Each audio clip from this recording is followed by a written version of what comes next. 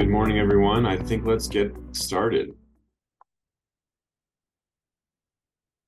It's my pleasure to welcome you all to today's Region 4 Project Echo session from the Emory University Serious Communicable Diseases Program, run in conjunction with the Southern Regional Disaster Response System and the National Emerging Special Pathogens Training and Education Center.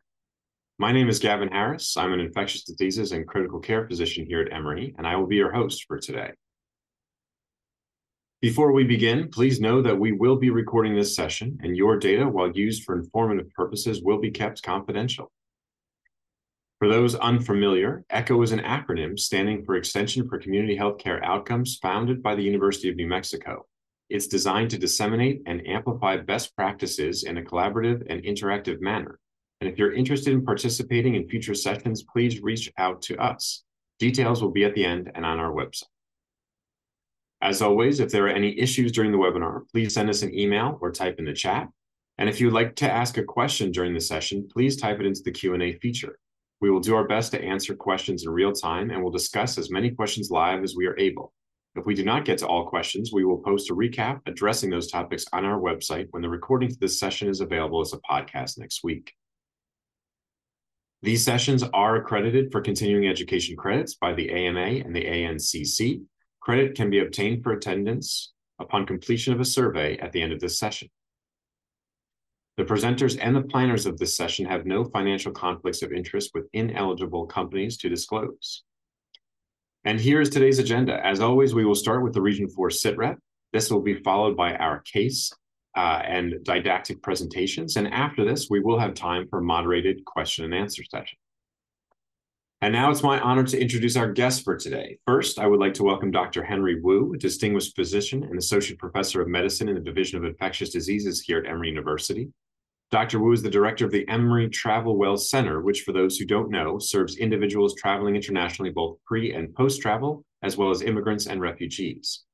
Dr. Wu has also served as an EIS officer at CDC and medical epidemiologist at the Meningitis and Vaccine Preventable Diseases branch.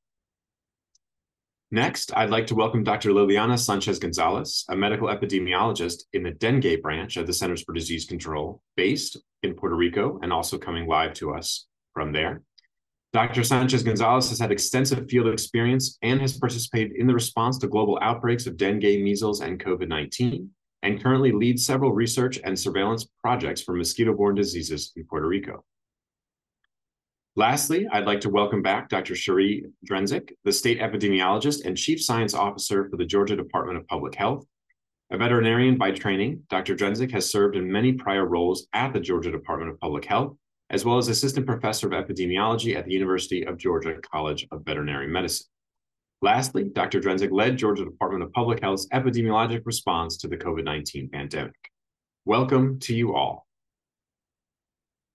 And to place this session in context, the Emory University Serious Communicable Diseases Program, in conjunction with the SRDRS, puts together situation reports on special pathogens of concern for our region, HHS Region 4. These SITREPs are typically published on our website, social media channels, Emory Department of Medicine YouTube channel, and listservs. And here is the current HHS Region 4 Special Pathogen SITREP. First, the Lassa fever outbreak in Nigeria continues to abate. Our last SITREP 1 month prior, containing data from the 17th of September from the Nigeria CDC, noted 1,068 confirmed cases with 188 deaths. Since then, there have been 27 new confirmed cases with 7 new deaths, which equates to a case fatality rate of 17.2%. Unfortunately, 1 new healthcare worker was also infected. We expect the outbreak, given the seasonal variation in the disease, to continue a downward trend. Next, to India, where the Nipah virus outbreak has subsided as well. Ultimately, there were 6 confirmed cases and 2 deaths. It was the 4th outbreak of the virus in the past 5 years, and infections likely spread not only through the consumption of contaminated raw date palm sap, but also was transmitted from human to human among close contacts. Next, to Pakistan, where as of the 11th of November, there have been over 60 patients with 15 deaths attributed to Crimean Congo hemorrhagic fever virus in the northeast city of Quetta since mid-October. Of additional concern, over 20 healthcare workers have been infected with 1 physician death, raising alerts about nosocomial transmission. The remoteness of the city and variable weather conditions have also hampered efforts for the transfer of critically ill patients to southern Karachi. Now to Southeast Asia, where on November 23rd and 25th, the Cambodian Health Ministry announced the confirmation of 2 new severe human H5N1 avian influenza infections, increasing the country's total to 6 since the beginning of this year. On October 5th, 2 fatal human cases of H5N1 had been confirmed in Cambodia, both of an older clade of the virus that has been circulating in the country for the past decade. Both new cases are in young women, one of whom was in close proximity to dead chickens at home and unfortunately has died. The second case, a young girl, lives next door to the first patient and became sick after holding a dead chicken. She remains critically ill and in intensive care. Analysis has determined both infections are also of the older circulating clade. It is also worth noting that while 3 of the previous 4 cases this year were fatal, this does not indicate a broader outbreak of human-to-human transmission, and current risk to the U.S. public is low. Lastly, there have been no reports of other suspected or confirmed patients with special pathogens of concern in Region 4 at this time. For more resources, visit us on the web at scdu.emory.edu. And now, as always, before we delve into the main topic at hand, I wanted to first pose some interactive poll questions to our audience to gauge our base comfort level with this topic. They are up on the screen. The first question, how knowledgeable do you feel about the current state of dengue fever in the Western Hemisphere on a scale of not at all knowledgeable to extremely knowledgeable? And the second question, how comfortable do you feel regarding the appropriate clinical management of a patient with suspected or confirmed dengue fever? Again, on a scale of not at all comfortable to extremely comfortable. If the audience could please vote now.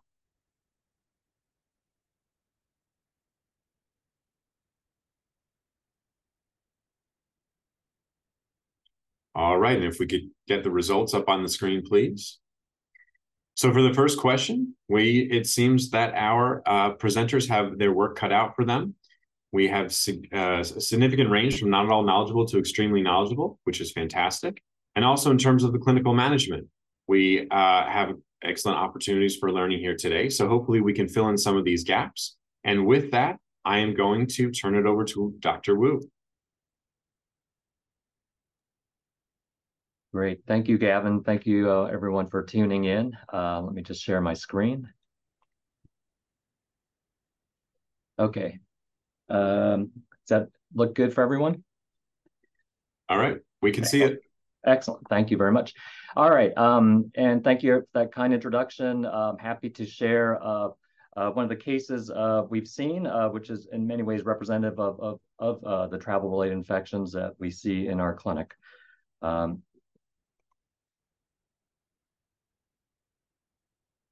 So this is a 32-year-old healthy male who returned from Costa Rica. He had been there on vacation for about 8 days.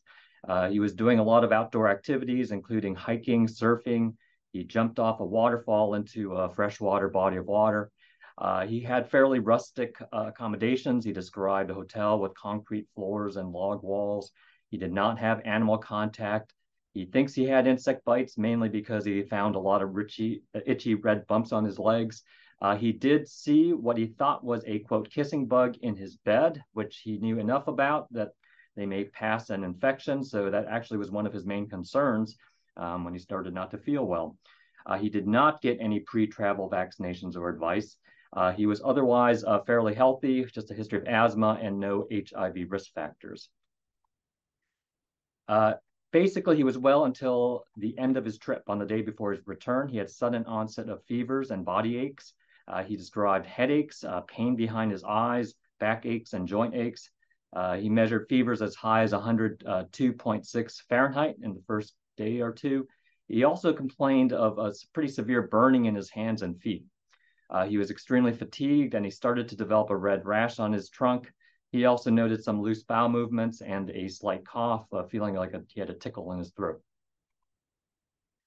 So he returned. He was able to return back, and on his 3rd day of illness, he went to an urgent care clinic. Not entirely clear what was the thinking there, but it's clearly they did not think any of arboviral or tropical diseases. They gave him azithromycin and sent him out.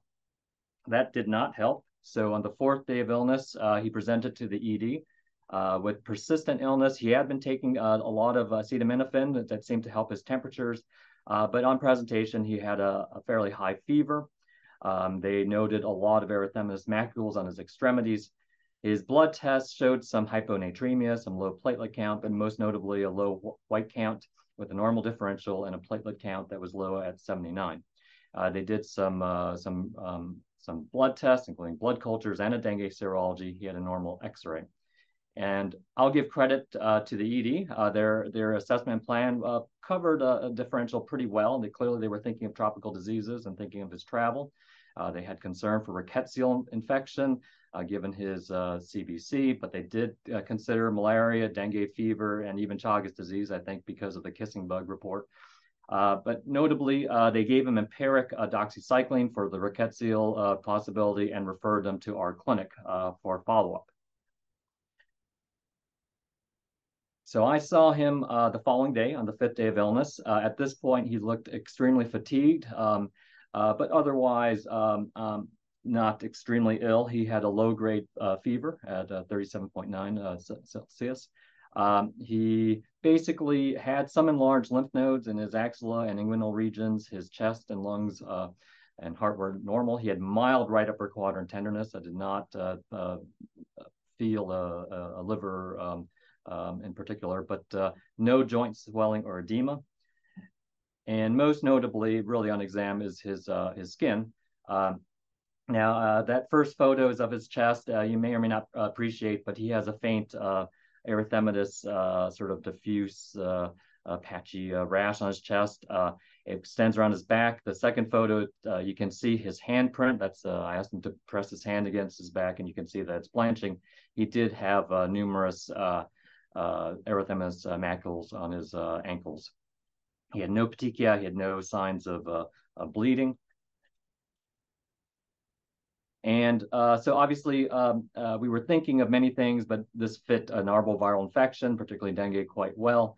We thought most likely uncomplicated dengue. He did not have any overt warning signs of severe dengue, such as bleeding or fluid accumulation, vomiting, etc. His platelet count appeared to be stable. We did consider other things like leptospirosis, given his freshwater contact. At this point in Costa Rica, malaria was not known to be endemic in the parts of Costa Rica he had traveled to. So we considered that, but did not think it was likely. We certainly always consider other things, including rickettsial infections and things like acute HIV and other viral syndromes. He looked well enough to go home, but we advised we would watch him closely, monitor for danger signs. We asked him to avoid NSAIDs. Given the possibility of dengue and his low platelet count, we scheduled follow-up in 24 hours to repeat testing, and that was our plan after the initial visit.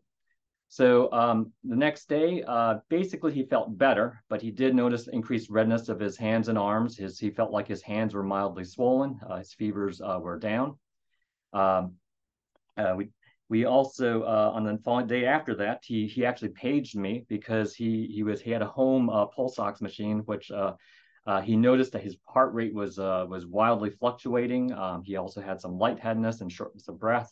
Obviously, these are concerning complaints, and so I advised him to go to the ED. Actually, he was fairly far from clinic. He lived at least a couple hours away, I think. So otherwise, we would have had him come straight to us. But he basically did not want to leave his house. Fortunately, he remained stable, and he just reported he got better over the next few days. And by the 15th day of illness, he only reported some mild fatigue. This is a summary of his lab tests. That first column in the table is his ED lab tests. And then the second one on day 5 is the first day he came to clinic. As you can see, his AST and ALT, his liver function enzymes were increasing, and they increased on the next day on day 6 to moderate amounts. His white count stayed low, and his platelet count stayed low but relatively stable. The dengue serologies done in the ED were negative. His initial workup for other infections were also largely negative. Day 14, 2 weeks after the illness started, we repeated testing, which showed normalization of his general blood tests, as well as a positive dengue IgG and IgM, affirming the infection. So some quick lessons. Obviously, whenever you see travelers, we need to consider a broad differential diagnosis, not only of tropical infections, but things that can affect anyone, anywhere. And this is, of course, the challenge of travel medicine. It is clear in this case, and it's quite common, that misdiagnosis or even no consideration of travel-related infections are common in frontline healthcare settings in the U.S. And finally, in the broader scheme of things, obviously, post-pandemic travel is going up, and I'm sure we'll hear more from my colleagues. And we are seeing a lot in our clinic of dengue in the past year from all parts of the world, including Asia and Africa, as well as Latin America. And that's my last slide, so thank you very much. Thanks so much, Dr. Wu. And while we're getting set up for our next presentation, we are going to be turning it over to Dr. Sherry Drensick from the Georgia Department of Public Health. While we're getting that presentation online, Dr. Wu, I just wanted to highlight the second point that you made about misdiagnosis of travel-related infections is a huge problem, which we're going to hopefully help with that here this session and in other several sessions of illnesses that we have done. So with that, thank you for that fantastic presentation. And Dr. Drensick, I see you've started sharing your screen.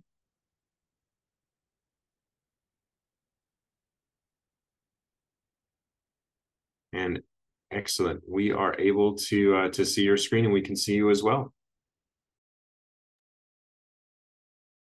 Thank you. Thanks so much for the kind introduction. What I would like to cover in my brief presentation this morning as well is to talk a little bit about dengue fever surveillance from a state health department perspective. And again, how we at the state health department find out about cases such as the one Dr. Wu presented, and why it's important that we find out about these cases.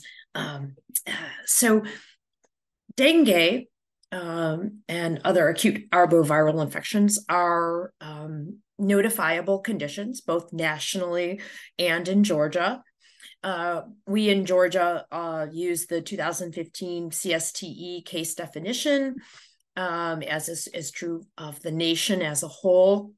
So what that means is that by law, physicians and laboratories need to report dengue diagnoses, lab-confirmed diagnoses to us at the State Health Department through a variety of means. And why it's really important for us to hear about these cases, besides just tracking for trends, is that, for example, here in Georgia, many southern states, some western states as well, some of the warmer states, we do have dengue competent mosquito populations or vectors here, primarily the Aedes mosquitoes. So again, dengue is, and you'll hear more about this, transmitted by Aedes aegypti and albopictus. Primarily, we have them in Georgia, although even though we have competent mosquito populations, we really don't see locally acquired or locally transmitted dengue infections in Georgia, nor really in the U.S. mainland at all. It's really very rare. Of course, dengue is endemic in some of the U.S. territories, such as Puerto Rico and American Samoa and U.S. Virgin Islands. But on the mainland U.S., really, the states that most commonly see what we call locally acquired or locally transmitted dengue, include primarily Florida, but we've also seen it in Texas, Arizona, and even, rarely this year we saw a locally acquired case in California. What we do see epidemiologically when we look at the dengue infections in the U.S. is that although local transmission is rare, travel-associated infections are extremely common. Most dengue cases that are seen clinically, such as the one that Dr. Wu presented, are travel-associated from areas where dengue is endemic.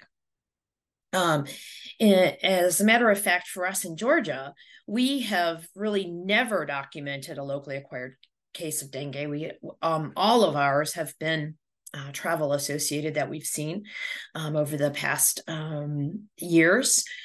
And in fact, travel cases indeed are rising, as Dr. Wu mentioned in his presentation, for a variety of reasons, and a variety of factors contribute to this. Travel is increasing, of course. There are, climate changes that can promote some changes in mosquito populations in areas of endemicity, but we are seeing some increasing cases. And I'm going to show you in a minute that some of this, I think, is surveillance related for us as well.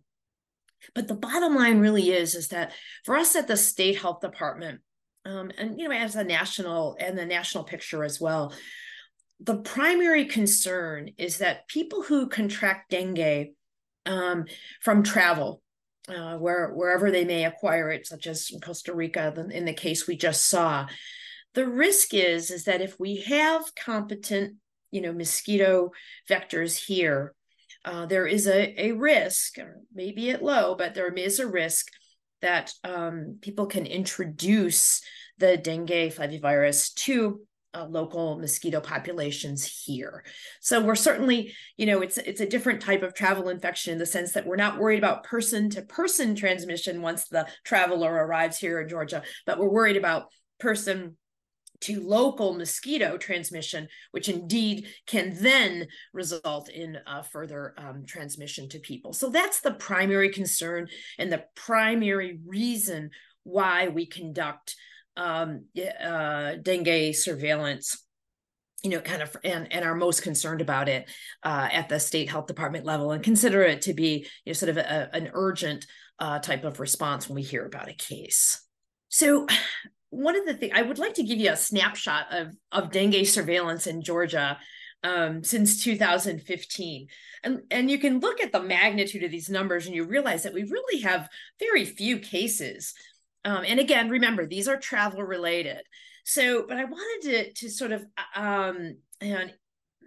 highlight the importance of kind of surveillance context. And really, if you look at in a couple of areas here, if you look at 2016, we had 28 dengue travel associated cases reported in Georgia. This is directly related to the Zika outbreak that was going on globally at the time. That was the point in time when individuals with appropriate travel history and appropriate consistent clinical pictures were tested for both dengue and Zika according to recommendations. And prior to that, I think there was really kind of limited dengue testing and awareness. Sort of Zika brought it to the forefront and then actually increased the number of dengue cases that were confirmed. It doesn't mean they didn't exist prior to that. They just, again, were likely not captured. And then if you look again at 2020, 2021 in Georgia, we have zero, no dengue cases at all, kind of during the early part of the pandemic, no travel, individuals weren't traveling at all. So again, the consideration of travelers returning from these endemic areas, was not a driving force, and we basically didn't even detect any cases at all. But then as the pandemic continued, and we look at even 2023, so this year we have a higher number than we have in many, many years, 17 cases already this year. Travel has increased, that's for sure.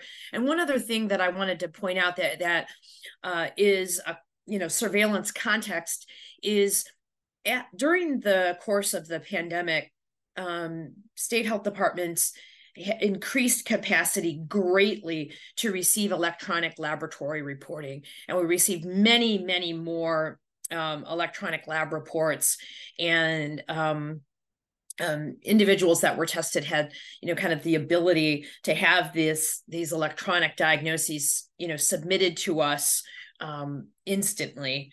And so I think that the surveillance system in and of itself improved and is much more robust. So we're capturing more cases that may have existed as well, which is a good thing. So that's, sort of context, but it also leads us to think about surveillance improvements and why it's important. So let me talk a little bit about that. So improved and robust dengue surveillance in states is really the foundation for prevention and control.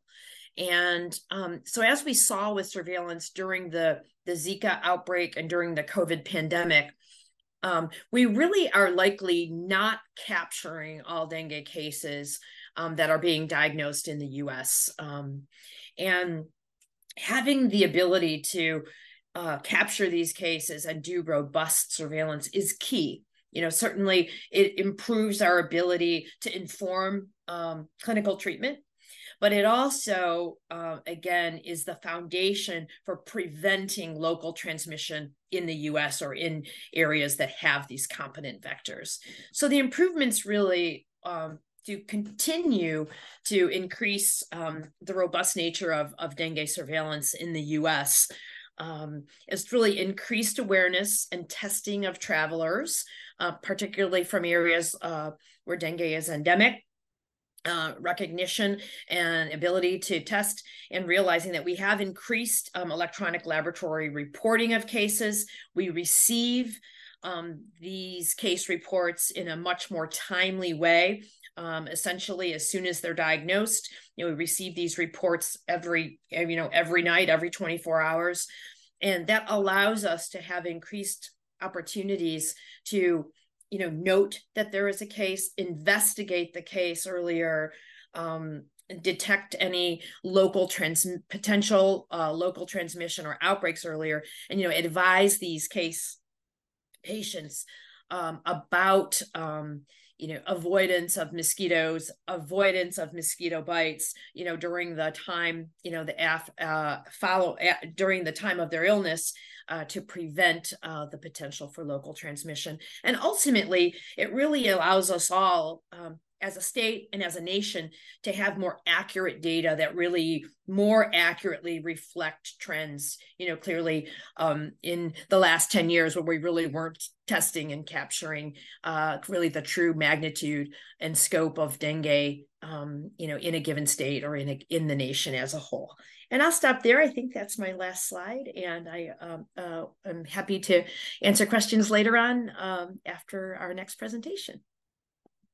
Thank you so much, as always, Dr. Drenzik. And now we're going to turn it over to Dr. Sanchez-Gonzalez for a discussion of the clinical management and some other aspects of dengue. Thank you, Dr. Harris. Let me share my screen.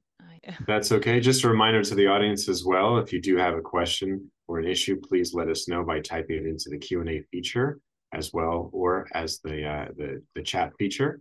We're going to do our best to answer as many questions live as we are able. And all right, Dr. Sanchez-Gonzalez, we can see your presentation.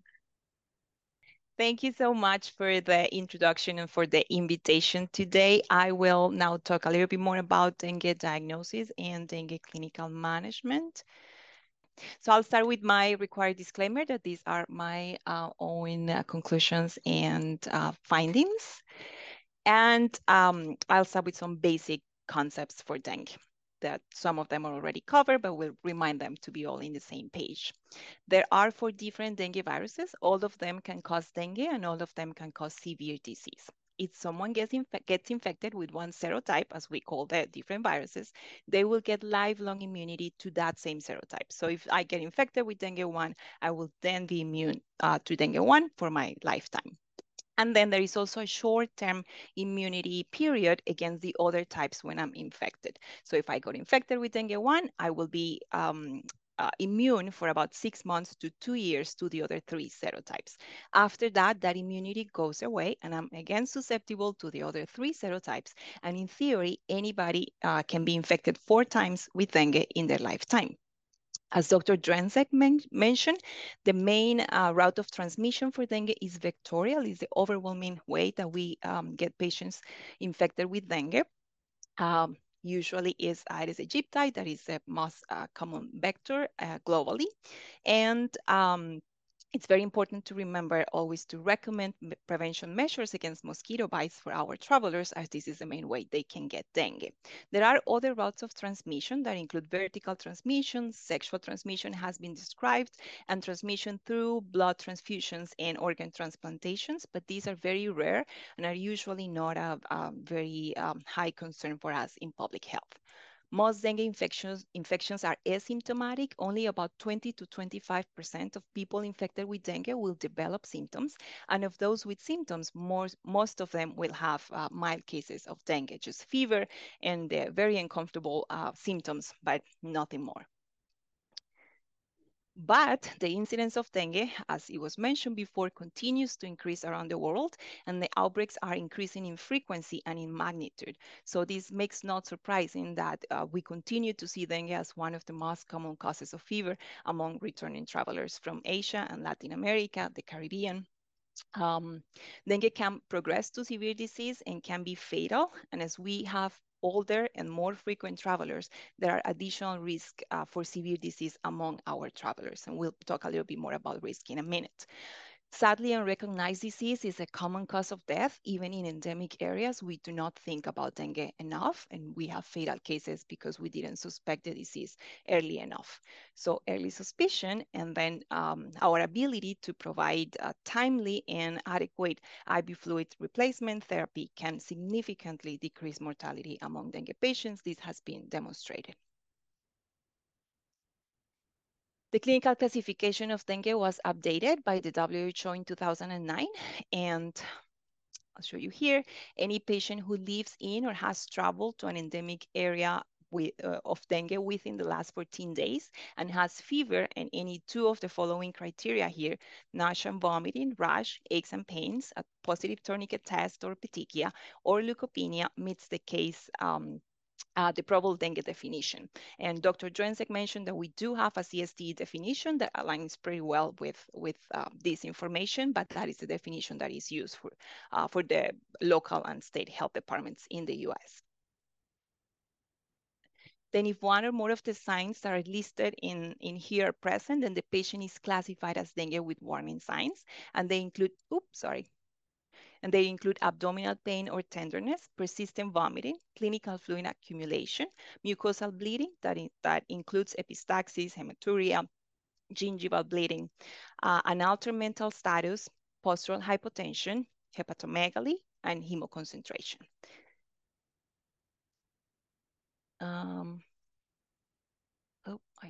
Okay. These warning signs are helpful to identify patients who can progress to severe disease, and it's important that we all assess these signs in all patients in which we suspect dengue. And then for those patients who present with severe plasma leakage, which is the hallmark of severe dengue, that leads to shock or respiratory distress, those who present with severe bleeding, that is usually gastrointestinal bleeding, and those who have severe organ involvement that most commonly presents like hepatitis, encephalitis, or myocarditis, those are classified as severe dengue. And so anytime you have a patient in which you are suspecting dengue, you should use these criteria to classify the patient in these three different clinical categories. This will be helpful further down. I'll show you to determine the treatment and the hospitalization needs for your patients. Besides the severity, we need to be aware of the clinical course of dengue. And so after the patient is bitten by the mosquito, the incubation period of dengue is usually short. It's only 3 to 6, 7 days, but it can be as long as 14 days.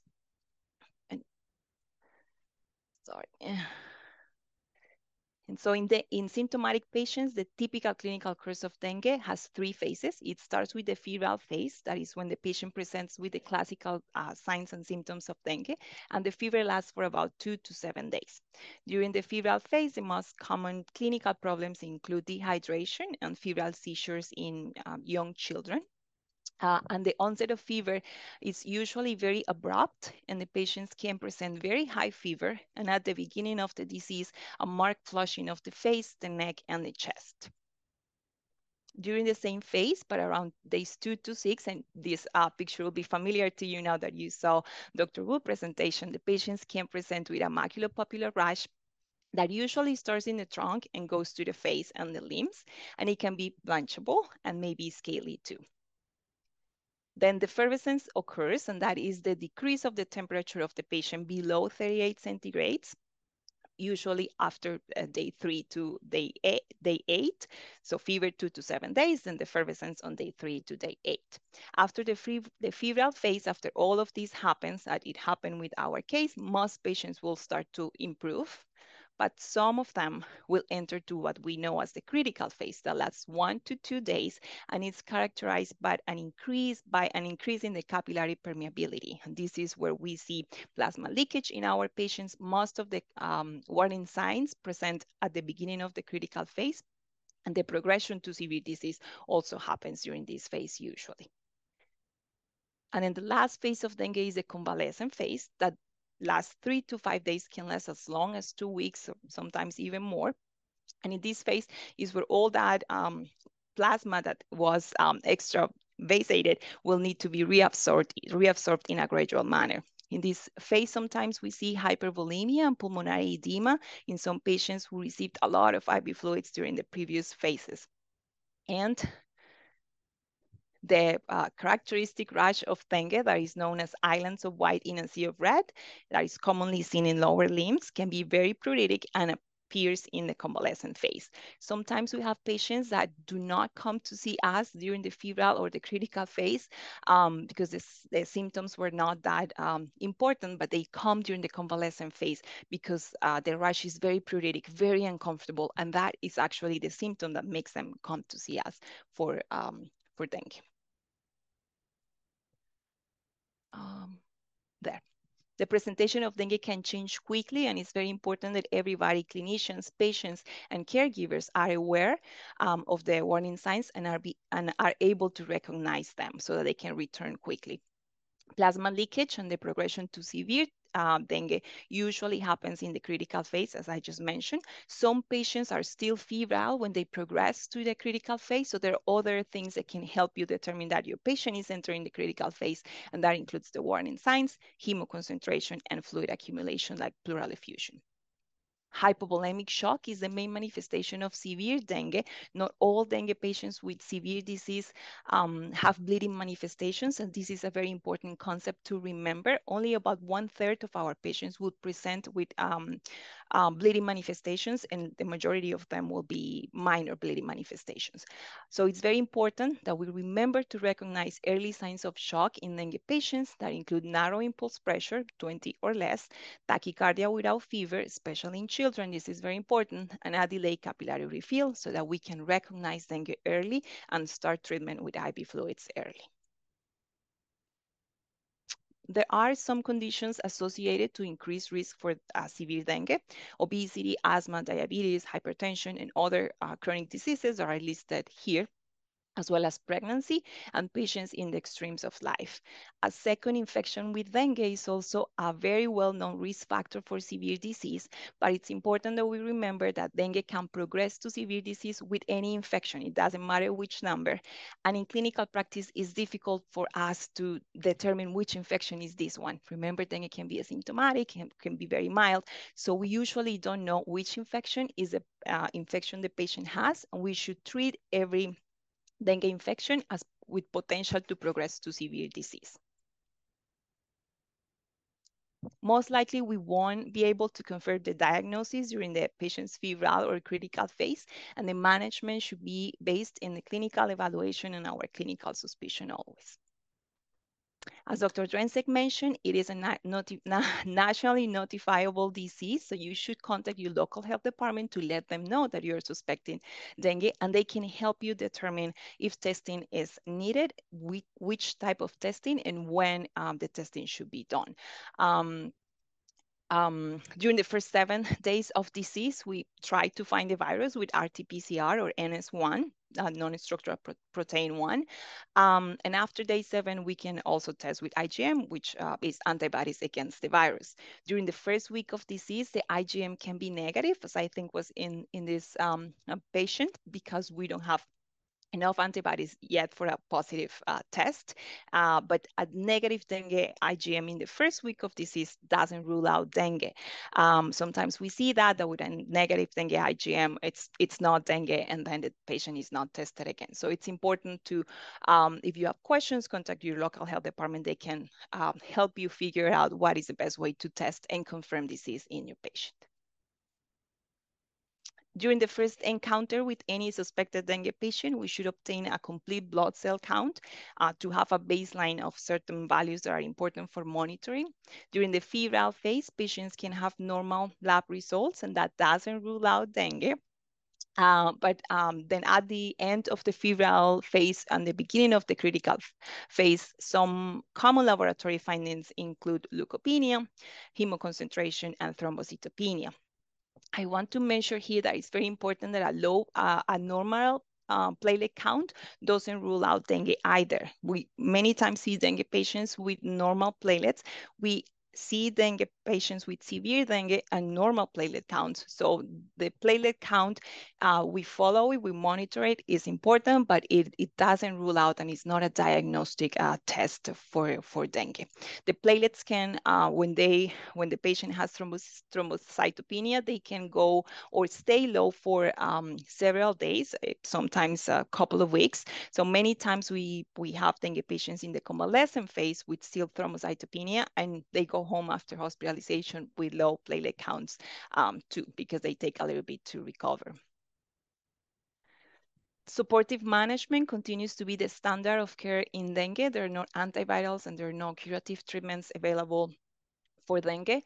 We do have a pocket guide available with recommendations for clinical management. It is currently under review. I put the link there in the presentation. We are reviewing it. We are modifying a couple of things, and it will be available very soon with an updated and better version, we hope. It will guide you with algorithms through the different ways to treat dengue patients. And there are also some Pan American Health Organization algorithms that we use that are very helpful. The dengue clinical management treatment is divided by groups. We'll see a little bit more about that. But we have group A, B1, B2, and C. And according to that classification that we do, we then have the clinical management recommended, most importantly with IV fluids.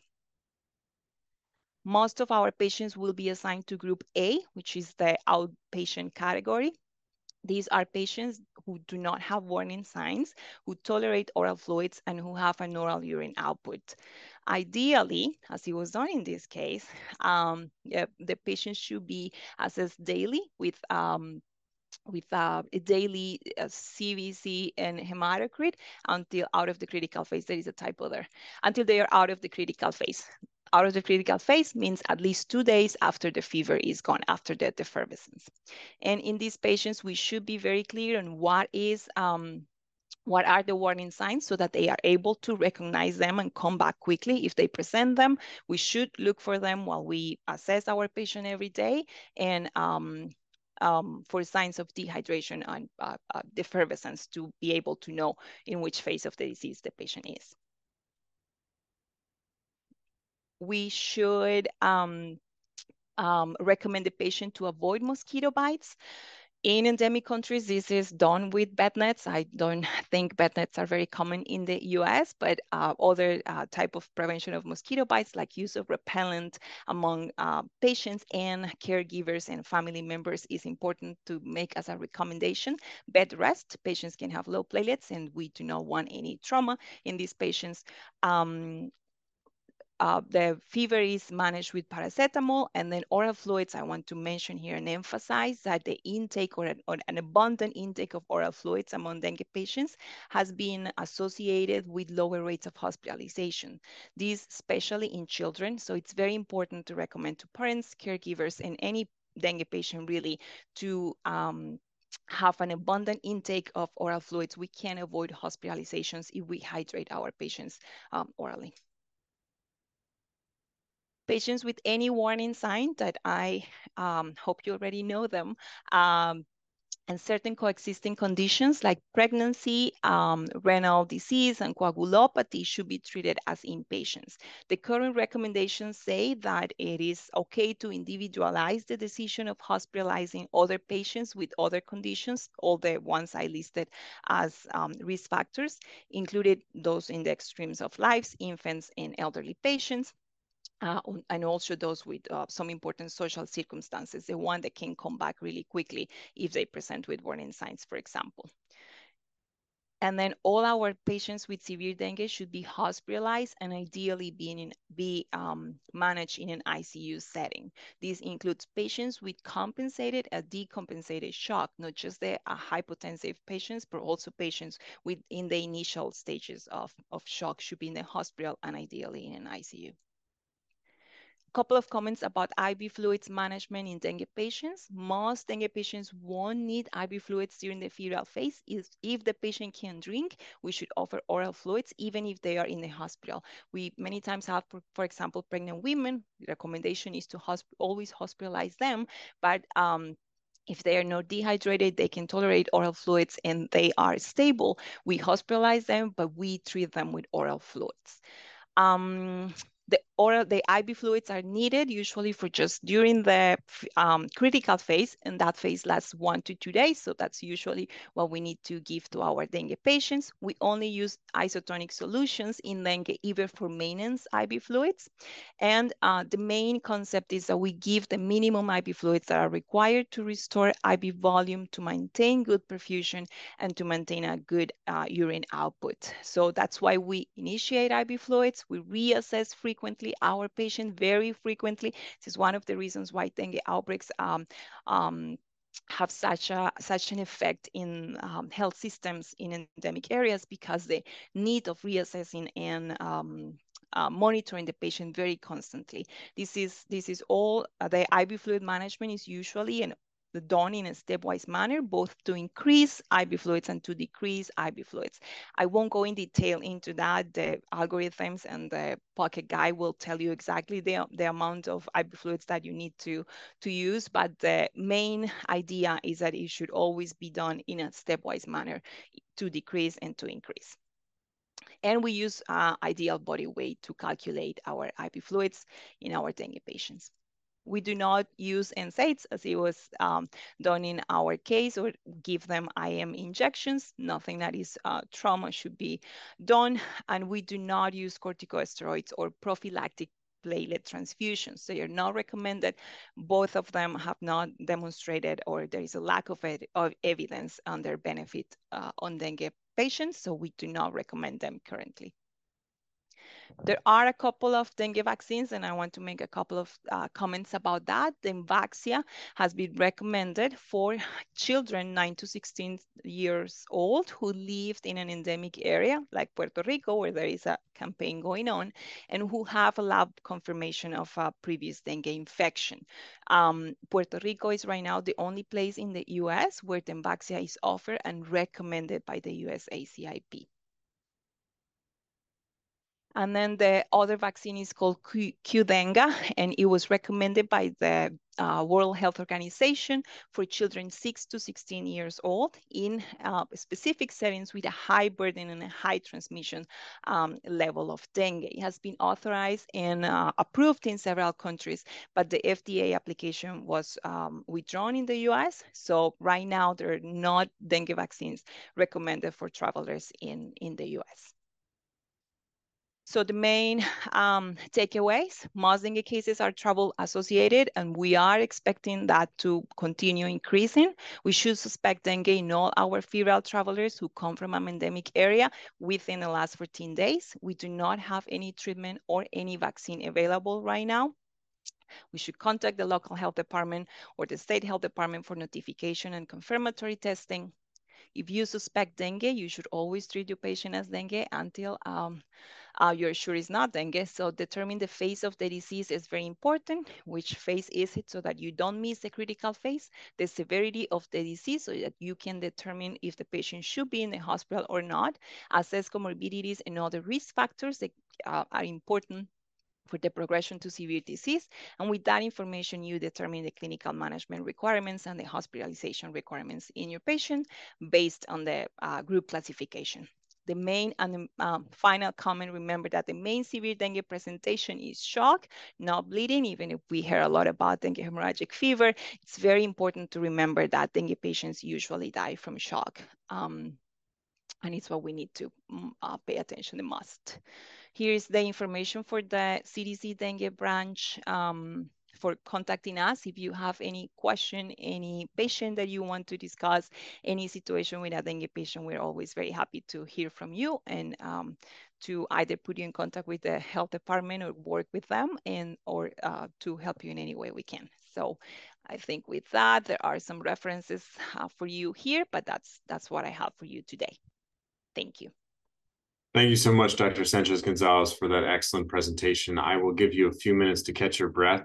We do have time for a few questions here, and I just wanted to let the audience know that we will be posting resources to this session, which will contain specific guidance documents and algorithms that Dr. Sanchez-Gonzalez had referenced and mentioned during her talk, and those will be made available to everyone here when the podcast is made for this session next week. And with that, let me just launch into my first question. I'm actually going to bring Dr. Wu back on here. And one of the questions has to do with, have we seen co-infections of arboviruses? Have you seen them at your clinic with returning travelers? Great question. In our practice, I've yet to personally confirm that, but I know it has been reported in the literature. I'm sure Dr. Sanchez-Gonzalez can confirm that or shed more light on that. But co-infections, if I recall, are known. I think a lot of the issues are we don't test for everything. Often we stop when we get a confirmation. And as you know, Zika, routine Zika testing is no longer advised in the U.S. So certainly, there could be cases that we just aren't picking up. But my understanding is that has been documented. Dr. Sanchez-Gonzalez, your thoughts? I think there have been a couple of documented cases of co-infection of dengue and chikungunya, but it's very rare. It's very uncommon. The Puerto Rico Department of Health, they do surveillance for all arboviruses, dengue, Zika, chikungunya, and we really don't see that a lot. We see co-infection of dengue with flu sometimes, again, not very common, but co-infection with dengue with other respiratory viruses is possible. But with the same with arboviruses, not that much. It has to do a little bit with the capacity of the vector to transmit different viruses at the same time and on other factors. But yeah, it's very uncommon, not our main concern. Understood. Great. Dr. Drenzek, a question for you. With all the surveillance that the Georgia Department of Public Health performs with viruses such as dengue and diseases such as dengue, are there any points where the DPH would get concerned, say, or would think about quarantining people, or and I'll get Dr. Sanchez-Gonzalez's thoughts on this as well. Are there any thoughts of if numbers were to reach a certain point where there'd be travel bans imposed in certain specific regions, depending on it? So let's start with you, Dr. Drenzek, from a local perspective. Sure. Yeah, and certainly we think about those type of interventions as as being something that would match certainly the magnitude and scope of the situation, which I hope would never be that way. I was thinking about, and maybe Dr. Sanchez-Gonzalez can talk a little bit more about this. For example, in Florida, that has much more experience with sort of dealing with local transmission of dengue, even in the context of outbreaks. For example, the Key West outbreak that occurred in 2020 during the pandemic, when there were a lot of cases. And again, I don't think at that, even in even in that situation, certainly I don't think that they applied sort of formal sort of quarantine. But I think that it's a balance. It's just like anything else. We have to balance potential for ongoing transmission or ongoing spread, whether it's from people to mosquitoes, rather than the usual communicable way we deal with these things, with magnitude, with scope, with context, with landscape of what's going on. And hopefully something like that is something that doesn't happen very frequently, and only in, kind of very, very worst case scenario type of things, so we try to balance that. So. Thank you. Great. Dr. Sanchez-Gonzalez, your thoughts? Yeah, I just want to mention that we do not recommend, CDC currently doesn't recommend to suspend or to avoid travel to areas with dengue, endemic areas of dengue, or even dengue outbreaks. Our recommendation is to use preventive measures for mosquito bites, to implement them and maintain them through the travel, and then maintain them when the patients are back. As Dr. Drensek said, the potential to introducing the virus back to the community, it's a very important one. So we recommend that patients or return travelers keep prevention mosquito bites actions 21 days after they arrived in the US, to be protected or to protect others during that time. But we do not recommend quarantine or avoiding travel to endemic areas. Fantastic. Really what you're referencing is the hierarchy of controls, I think, in our disaster preparedness world. So thank you for that too. Question for you, and really for the group, do you think we are at risk of dengue becoming endemic to the United States, at least to the mainland? I'll start with you, Dr. Sanchez-Gonzalez. I know it's a loaded question. I'm sure you get asked a lot. Yeah, that's a difficult one. Of course, we have the vector, and we are seeing more locally acquired dengue cases for sure. But we think there are several factors that are protective in the U.S. for becoming an endemic area. I don't have a number or a specific, how specific I can be to the risk of becoming an endemic area, but there are protection factors. We have AC and screens and many other protective behaviors that help that the transmission cycle stops. We do have, in general, resources to respond to those locally acquired cases, and they are usually identified, and there is a lot of public health actions going around. And we also have the weather in our favor in some of those areas. The mosquito doesn't survive in the winter, at least not now. So we also have that help to stop transmission during the winter periods. The eggs survive, so they come back, but we have several protective factors. For sure, we're seeing more locally acquired cases, but I don't know how likely it is that it will become endemic. Well, we have to keep Dr. Wu in the job here. So, in some sense, we should be on the lookout for additional cases as they arise too. Unfortunately, we are going to have to stop there as our time is short, but I do want to say thank you so much to our fantastic presenters. Before we close, I would again like to just pose an interactive question to the audience after participating in this session. How comfortable do you now feel about the current state of dengue fever and approaches to preparedness in the Western Hemisphere on a scale of not at all comfortable to extremely comfortable? If you could please vote now.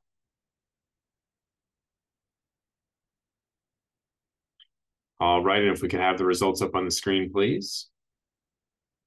It looks like we have made some significant inroads, so I want to applaud our panelists for their fantastic presentations and answering of questions, and I also want to applaud our audience for sticking with us through to the end and asking some fantastic questions. So thank you again to everyone. Thank you to our technical team here at the SCDP ECHO, Yasmin Thornton, our Project ECHO extraordinaire and leader. Our planning committee was Sharon Veneers, Delanish Mehta, Allison Claybar. Thank you very much.